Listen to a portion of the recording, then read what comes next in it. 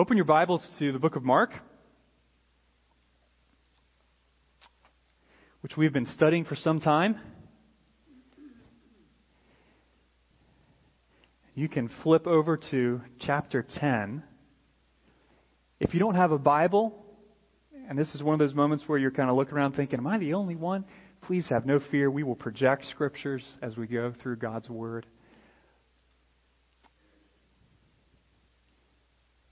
And in just a minute, we will read the very last section of chapter 10. Let me pray for God's blessing on this word from the Lord. Heavenly Father, I ask right now that you would give us an increased measure of your Holy Spirit. Because apart from the active presence of the Spirit of God who makes your word grow, I am only going to plant and water. And quite frankly, Lord, that's not enough. We want to bear fruit. We want to grow. And so, Spirit of God, I pray that this word would take root and grow. And that there would be many little moments in our lives this week that look different because of what we've heard today. Father, I thank you that change happens on a small scale. And that you move us from one little degree of glory to another. And I pray today that that would happen. That as your people, we would move 1 degree closer toward reflecting you. And we praise you for being a speaking God. And I ask that your voice would be crystal clear today. Amen. Amen.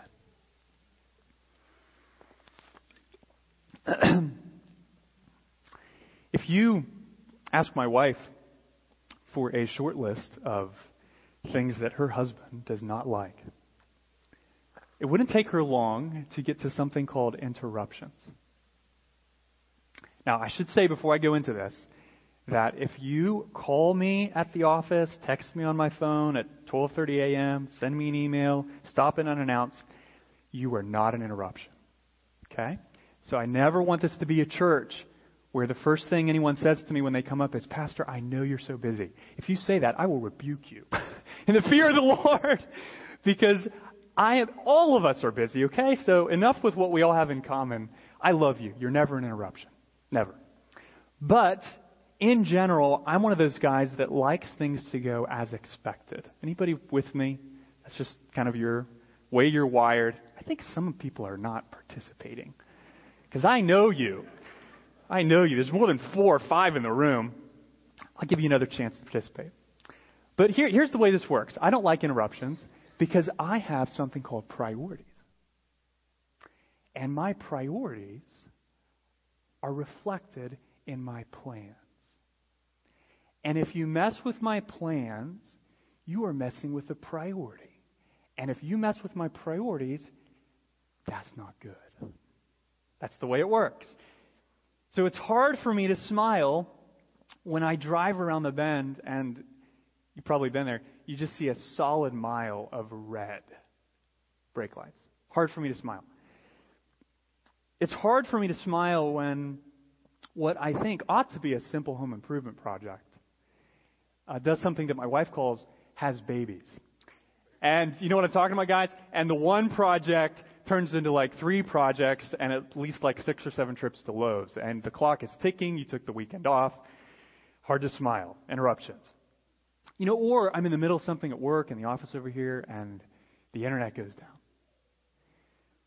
Or parenting turns dinner into a 2-hour process.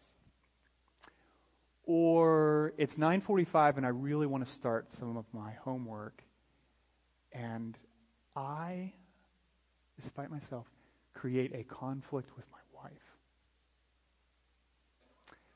I don't like interruptions. I want my kingdom to come. Okay, now how many of you are like that?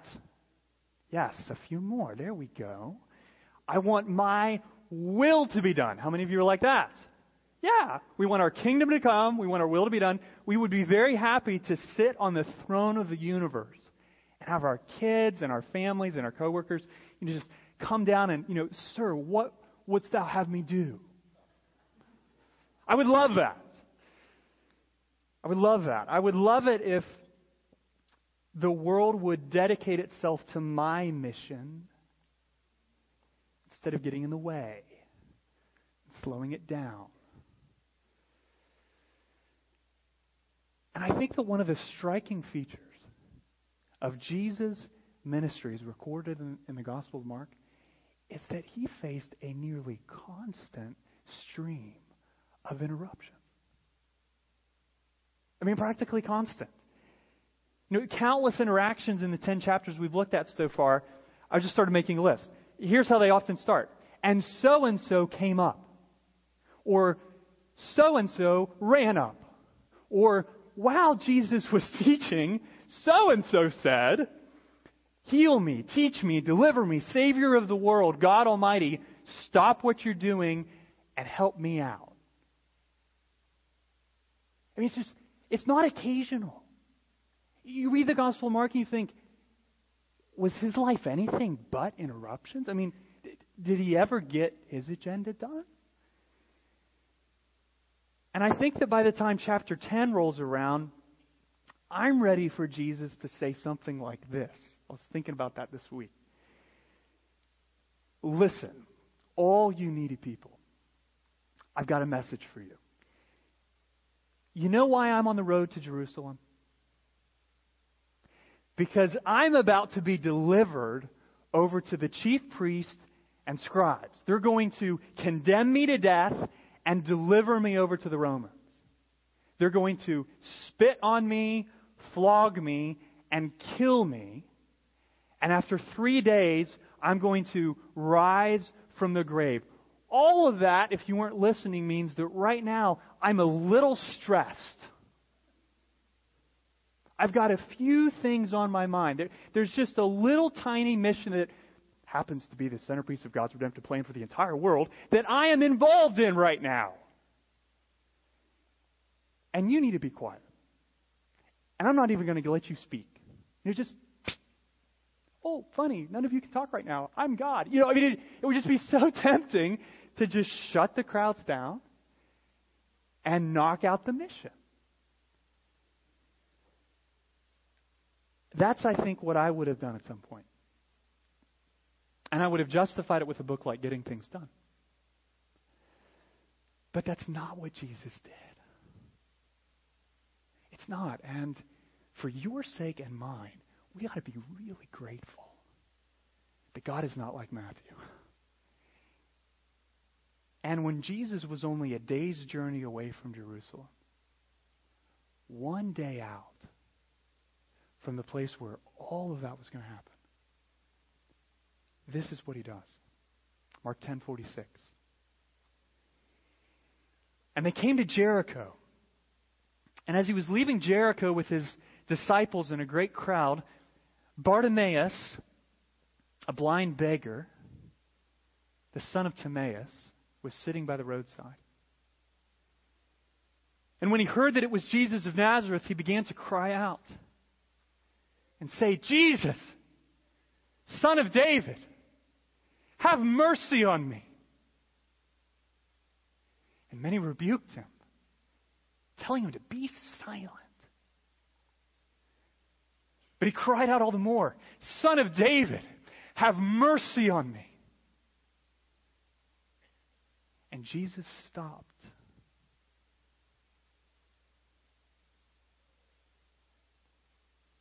And said, call him.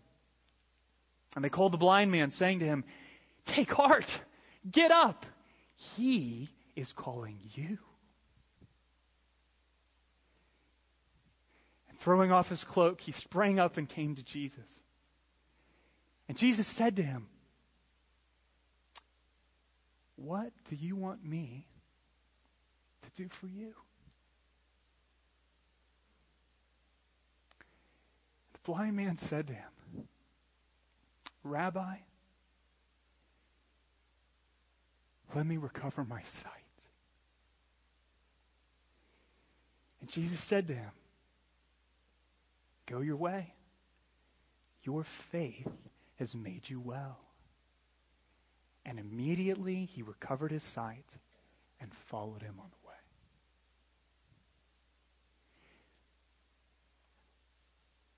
Why did Jesus stop? Why did he not join the crowds in brushing off Bartimaeus as an interruption? Well, friends, it's because the Son of Man came not to be served, but to serve. In other words, Bartimaeus wasn't an interruption in the mission. Bartimaeus was his mission. And guess what? You are too. You are too. And here's why. Here's why. Point number one. Why Bartimaeus was not an interruption. And nor are we. Number one, because our need is desperate. Our need is desperate. Okay, look at verse 46, very first verse. Notice how much effort Mark expends identifying this man. Okay? He doesn't say that a man was sitting by the roadside. He says Bartimaeus is sitting by the roadside. You need to know this is the only place in Mark where the person Jesus heals is named. And notice it's not just one of a multitude of guys named Bartimaeus. It's Bartimaeus, the son of Timaeus. Some of you are thinking, Matthew, what are you pulling out of the names? Well, let me tell you why that matters. Why do I slow down on the names? Because I think we tend to organize the Bible, especially the Gospels, into mental categories. So you start reading and your mind sort of finds lowest common denominator. Oh, this is one of those healing stories. Okay. And all the details and names and places just kind of recede into the background because we put it in the great big healing category. Maybe you've done that. And there are places where Scripture speaks about you and me in very general, categorical terms and invites us to fill in the blank. So Psalm 8:4, what is man that you are mindful of him? We're all included in that. Or Psalm 145:9, the Lord is good to all, and his mercy is over all that he has made. But there are other places in Scripture where the Word of God speaks in very specific terms, into very specific situations.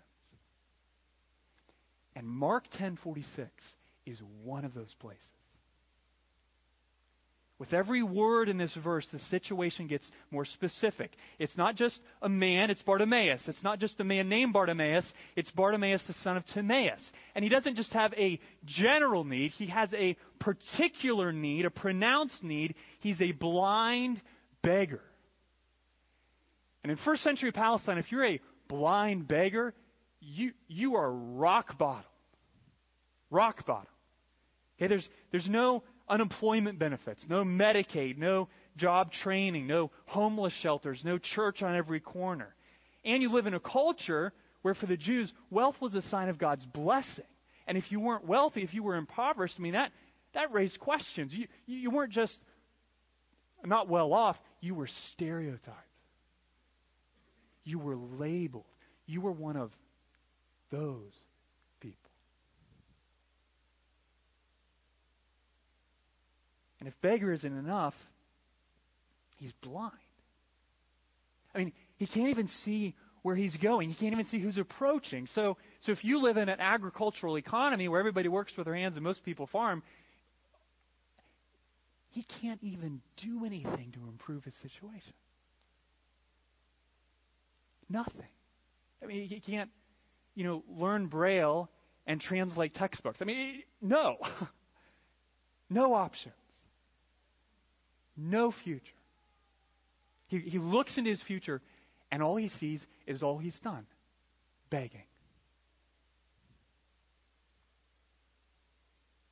Just imagine How many times a guy like that was kicked or beaten or stepped on or ridiculed. I mean, imagine the loneliness and the shame he felt. Sitting by the roadside.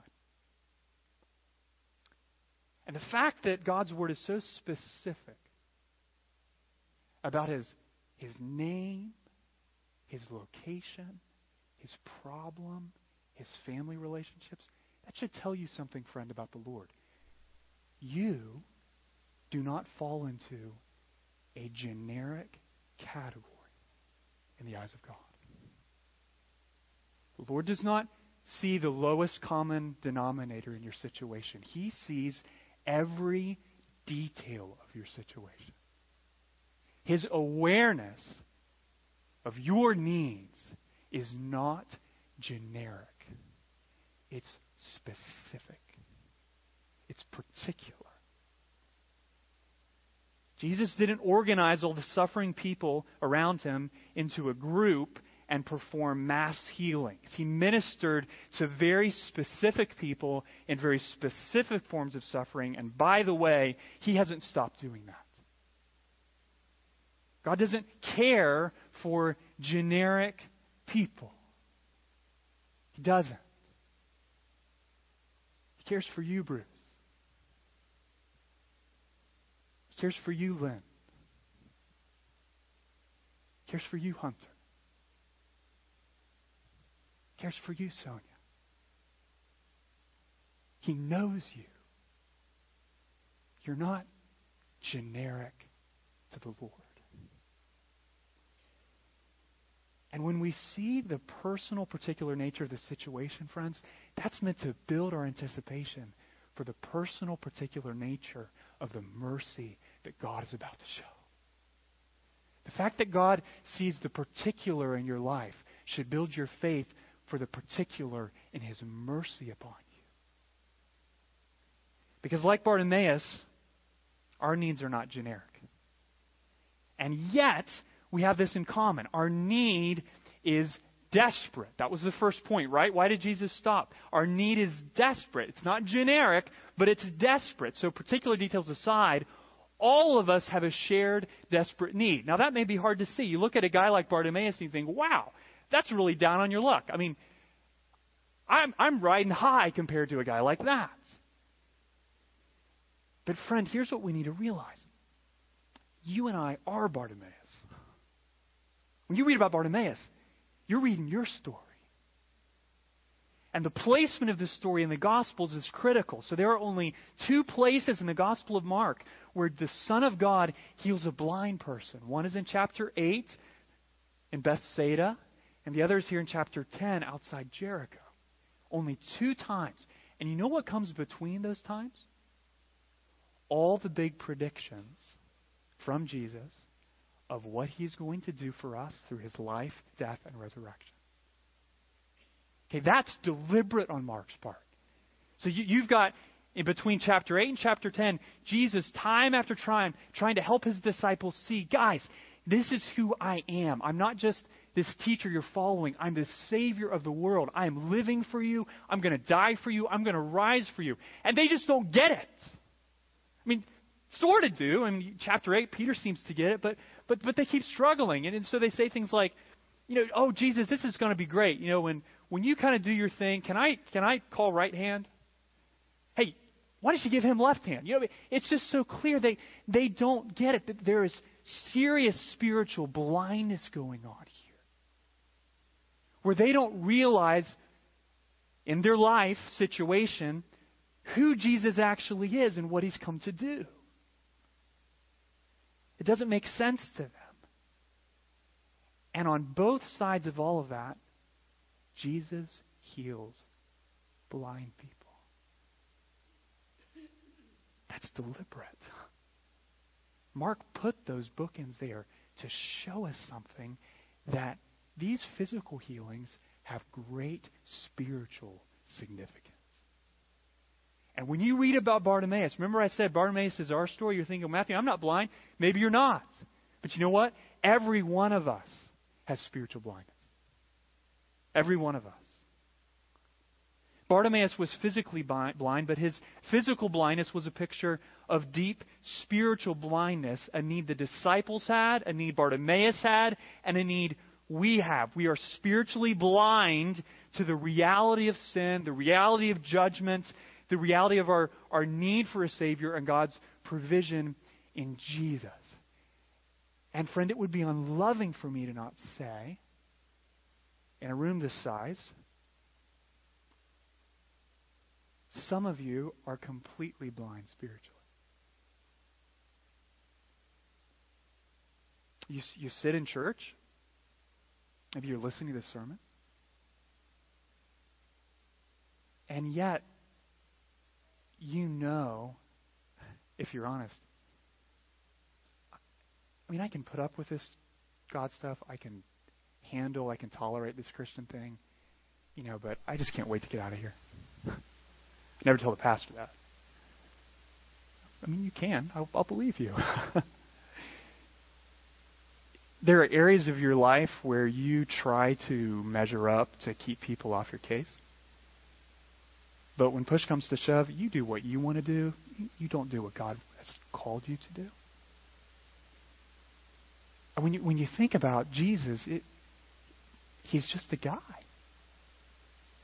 And you sit home and you think, well, there's all kinds of religions. Why privilege him above anybody else? Spiritual blindness. You're not a Christian yet. You know it. You need God to open your spiritual eyes to see your need for salvation. God's provision for you in Jesus. Now I say that knowing that many of you are Christians. Okay, before you count yourself out or think that your Bartimaeus moment was back in the past, listen to this. There may have been, if you're a believer, there certainly was a point in your life where God opened your eyes to see your need for Jesus. You trusted Him. But here's the reality. You need God to open your spiritual eyes every day you wake up. Because something happens to us. Something happens. We start out seeing, and then it gets cloudy. And then the edges creep in. And sometimes, even as a Christian, it goes completely dark. And you think about God, and you think about Jesus, you think about the gospel, and you don't see anything remotely glorious or good. At best, it just is. And you're a believer. We need God to keep renewing our spiritual sight every day of our lives. We need to see Jesus as a faithful provider every day. Otherwise, we worry about stuff, our finances, our jobs, our health, our children. We need to see Jesus every day we wake up as our all-satisfying treasure. And otherwise, we flirt with the lust and pleasures of this world. What Bartimaeus did is what you and I need to do, not just once, but every day of our lives. And when he heard that it was Jesus of Nazareth, he cried out saying, "Son of David, have mercy on me." That's not a point-in-time deal, Christian. That is a biblical way of doing life. Every day. Jesus, today, have mercy on me. When I'm impatient with my kids, I need mercy. When I'm weary at work, I need mercy. When my failures outnumber my victories, I need mercy. When bills pile up, I need mercy. When the car breaks down again, I need mercy. When my son is rushed to the hospital, I need mercy. And I want to ask you this morning, be honest. When you encounter trouble outside of you, trouble within you, what is your first reaction? Is it to kind of circle the wagons, check your bank account balance? Okay, let's see. How can we work? Or do you cry out for mercy? Does a cry for mercy fit anywhere in your response to trouble? Not disparaging, coming up with solutions, working hard, going to the doctor. But it is so easy to charge through life, encountering trouble after trouble, and never actually stop to say, Jesus, have mercy. God, help. Help. When it is what we desperately need. God made us friends like Bartimaeus. And when you realize how great God is and how holy He is and how sinful and weak we are, only one cry in life makes sense. It's not, God, do what you owe me. It's, God, be merciful to me. And I want to challenge you with this to realize that in the midst of any trouble, when you cry out, Jesus, have mercy on me, that moment is the dawning light of sanity in your situation. That's when you are doing what is eminently rational. Why do I say that? Because like Bartimaeus, we've got big time needs, starting with our spiritual blindness, but carrying over into all sorts of other needs. And the only thing that makes sense when we have big time needs is that we would cry out to a God who has big time mercy. That makes sense. That is sane. Anything else is arrogant and irrational.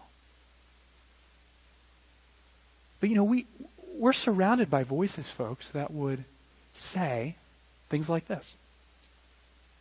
Be quiet. You're making a scene. Enough with all the God talk. You really think this God of yours is going to do something? Maybe you're talking to a relative or friend and you say, well, we're praying about this. And you sort of hear on the other end, unspoken. Funny. Oh, let's get practical. Things like that. Or maybe the voice that you hear in your head is, I'm not worthy of God's help. I mean, my life is a mess. Or maybe you've had other people tell you, God's got bigger fish to fry than helping you out. Just think about the fact that you don't have brain cancer and get over it. Remember the starving children in Africa and shut up. Folks, that's not biblical. And in the face of all those surrounding voices, crowds around Bartimaeus trying to get him to shut up and be silent, Bartimaeus said, I'm not doing that. I'm not doing that. Nobody is going to stop me from crying out to Jesus with my need. We need to be like that. Bartimaeus refused to ignore his desperate need, and he knew that Jesus could heal him. And he believed that the Lord would do so as an expression of mercy. And so he kept crying out over and over and over again, Jesus, Son of David, have mercy. Because our need is desperate. That's the only sane response. Okay, our need is desperate. Here's the second reason why Bartimaeus wasn't an interruption. Our need is desperate. Second reason, our Savior is listening. Okay, look at verse 49. Our Savior is listening. Okay, the first three words of verse 49, I believe, are some of the most remarkable words in the entire Bible. I don't know if they hit you that way, but as I was studying this week, it occurred to me that when a needy, weak, sinful human sitting in the dust on a roadside cried out in no particular direction because he couldn't see, God, help me. The Lord of the universe stopped. It wasn't just, his social worker stopped. Or his dad stopped. God stopped. The God who was holding Bartimaeus together and giving him life and breath, and along with everybody else in the world. I mean, he just had a few things going on. He just stopped when he heard that man's voice. He stopped. Brought the entire train to a halt. Friend, hear this. Your prayers are powerful. Your prayers are powerful. When James says the prayer of a righteous man has great power as it's working, he's not kidding. Your prayers, your cries for mercy, don't go into a heavenly queue. And, when sort of angel level number 1 gets through X number of tickets, yours sort of rises, thank you for holding. Your call is important to us. No! It's not the way your God works. When you cry, here's what immediately happens. God hears. Always. Every time. Without exception. Bartimaeus' prayer wasn't complicated. It wasn't flowery. He didn't have an introduction, a body, and a conclusion. He didn't cite all these scriptures. He didn't run it by his pastor. It was so simple, so direct. It went right to the point and pretty much consisted of nothing more than this. God help. God help. Do you realize you don't have to do anything more than that to stop the Lord of the universe in his tracks? He's listening. He's listening. Your need is desperate, and your Savior is listening. It doesn't matter who you are or what you've done. When you cry out to God for mercy, He hears, and your cry draws His attention. Look at verse 49. And Jesus stopped and said to him, call him. And they called the blind man, saying to him, take heart, get up. He is calling you. Oh, just think about this. Why would they say, take heart? In other places, that's translated, cheer up. Cheer up. Take heart, man. I mean, Jesus has yet to heal the guy. But Bartimaeus is still a blind beggar. We know, as the omniscient reader, he's going to be healed. Bartimaeus doesn't know that yet. And so all he knows is that I just got a call, an invitation from God. I mean, that could be good or bad. The last guy who kind of came running up to Jesus, God said, hey, dude, sell all your possessions and you went away sorrowful. So just put yourself in his shoes. He doesn't necessarily know how this is going to work out. All he knows is, the Savior just called me. So why take heart? Why take heart? Why take heart after Jesus called, but before Jesus healed? Friends, here's why. Because there is a world of comfort for you and me in the Savior's invitation to bring our request to Him. Even before He has moved or acted or responded as we are desperate for Him to respond, even before that's happened, there is comfort in the call. There is hope in the invitation. There is peace in knowing that in whatever situation, whatever trouble outside you or inside of you you're going through, that as you cry out to God, He hears you. There's comfort in that. And there are a lot of times in a lot of situations where that's all you've got. It's all you've got. Bartimaeus cried out at first because he had a need. And now he runs forward because he has an invitation. Friend, I want to remind you that God has given you the exact same invitation. He's called you. He's called you. Romans 10. If you confess with your mouth that Jesus is Lord and believe in your heart that God raised Him from the dead, you will be saved. For with the heart one believes and is justified, and with the mouth one confesses and is saved. For the Scripture says, everyone who believes in Him will not be put to shame. For there is no distinction between Jew and Greek, for the same Lord is Lord of all, bestowing His riches on who? On who? On all who what? Call on Him. There's not a footnote there that has at the bottom, except for your name. To all who call on Him. For why? Everyone who calls on the name of the Lord will be saved. Okay, you can bank your life on that. That is always true.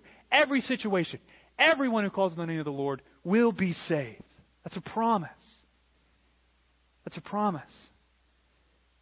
Or as the author of Hebrews says in chapter 4, we do not have a high priest who is unable to sympathize with our weaknesses, our needs, but one who in every respect has been tempted as we are, yet without sin.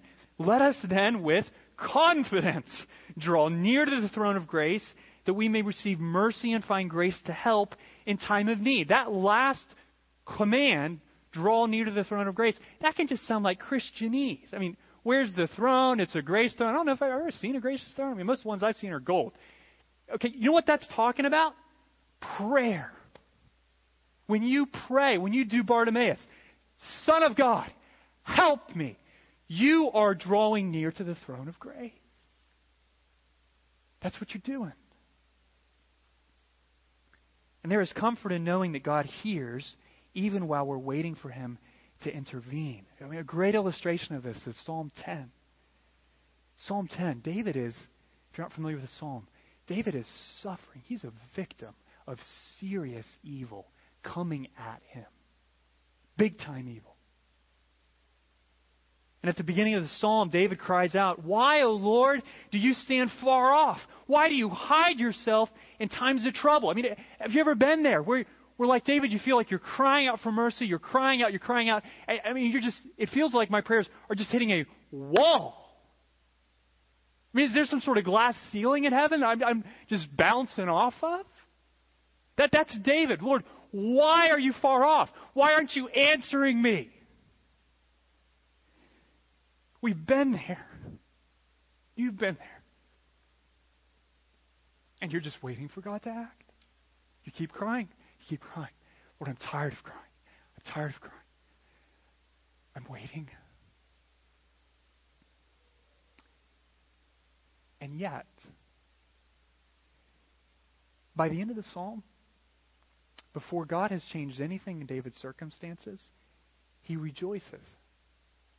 Lord, you will do justice to the fatherless and the oppressed, so that the man who is of the earth may strike terror no more. When I read that, I think, oh, okay, time out. Either you're weird or something happened in the middle. Well, let me tell you. Something happened in the middle. Psalm 10:17. O Lord, David says to his soul, you hear. You hear the desire of the afflicted. Knowing the Savior was listening made all the difference for David. It didn't change his situation. Didn't change his need to keep crying out for mercy, but it gave him confidence to persevere in crying out because he knew that a merciful God was listening to him, even while he waited. Jesus invites you to do the same, friend. 1 John 5, this is the confidence we have toward him. If we ask anything according to his will, he hears us. And if we know that he hears us in whatever we ask, we know that we have the request we have asked of him. So, cry out to God in the midst of your trouble. Cry out to God. And take heart in knowing that he hears your voice and that at the right time he will answer your cry. It's not the quality of your prayer that guarantees a response. It's the character of God. Bartimaeus didn't have to go looking for Jesus. He couldn't. Jesus came looking for him. And in his invitation to you, through the gospel, to call upon his name and be saved, friend, God this morning is coming looking for you, calling you, inviting you to cry out to him. Our need is desperate. Our Savior is listening. And the last reason Bartimaeus was most certainly not an interruption is this: Jesus' mercy always prevails. Our need is desperate. Our Savior is listening. His mercy will prevail. Look at verse 51. Verse 51. Jesus does something here that initially almost offended me. When Bartimaeus comes up, Jesus says, "What do you want me to do for you?"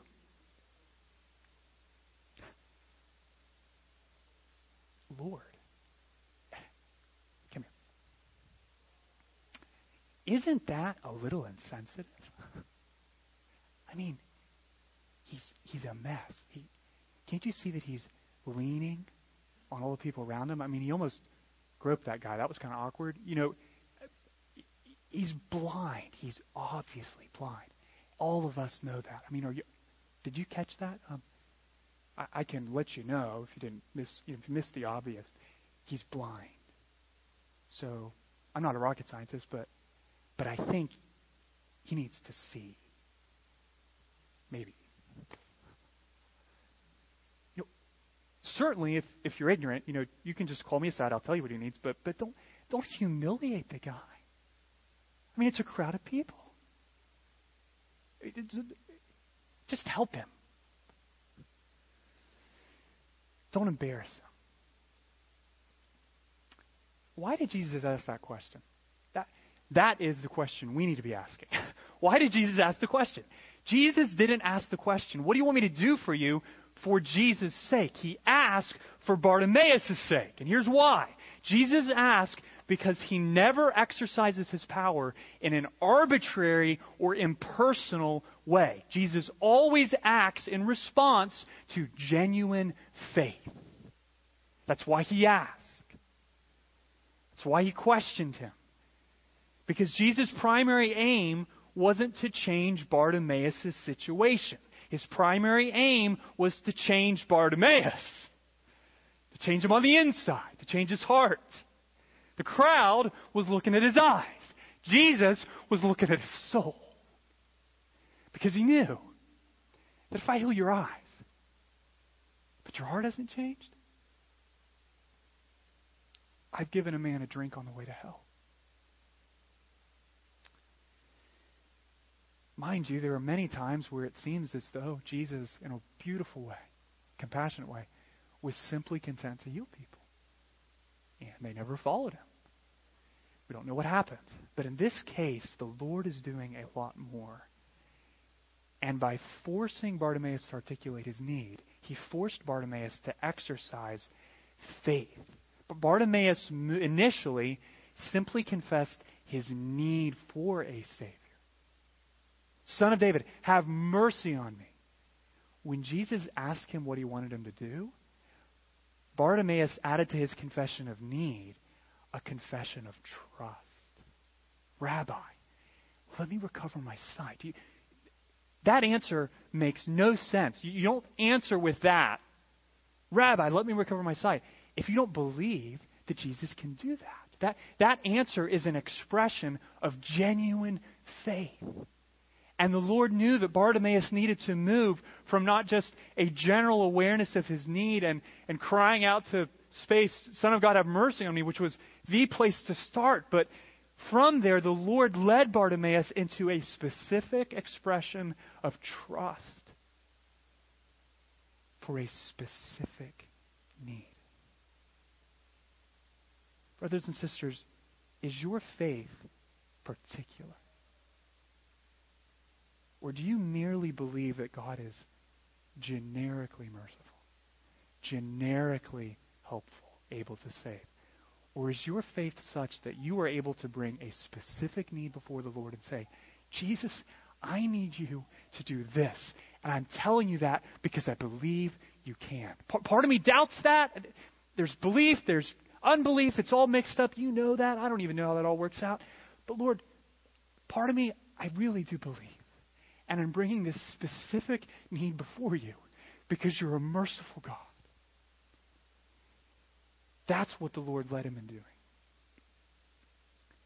And then Jesus said to him in 52, your faith has made you well. Let me say this. You can get in a world of trouble if you take that verse out and forget the rest of your Bible. Your faith has made you well. You know what happens when you do that? For too long, your faith has a strange Jesus Messiah undertone to it.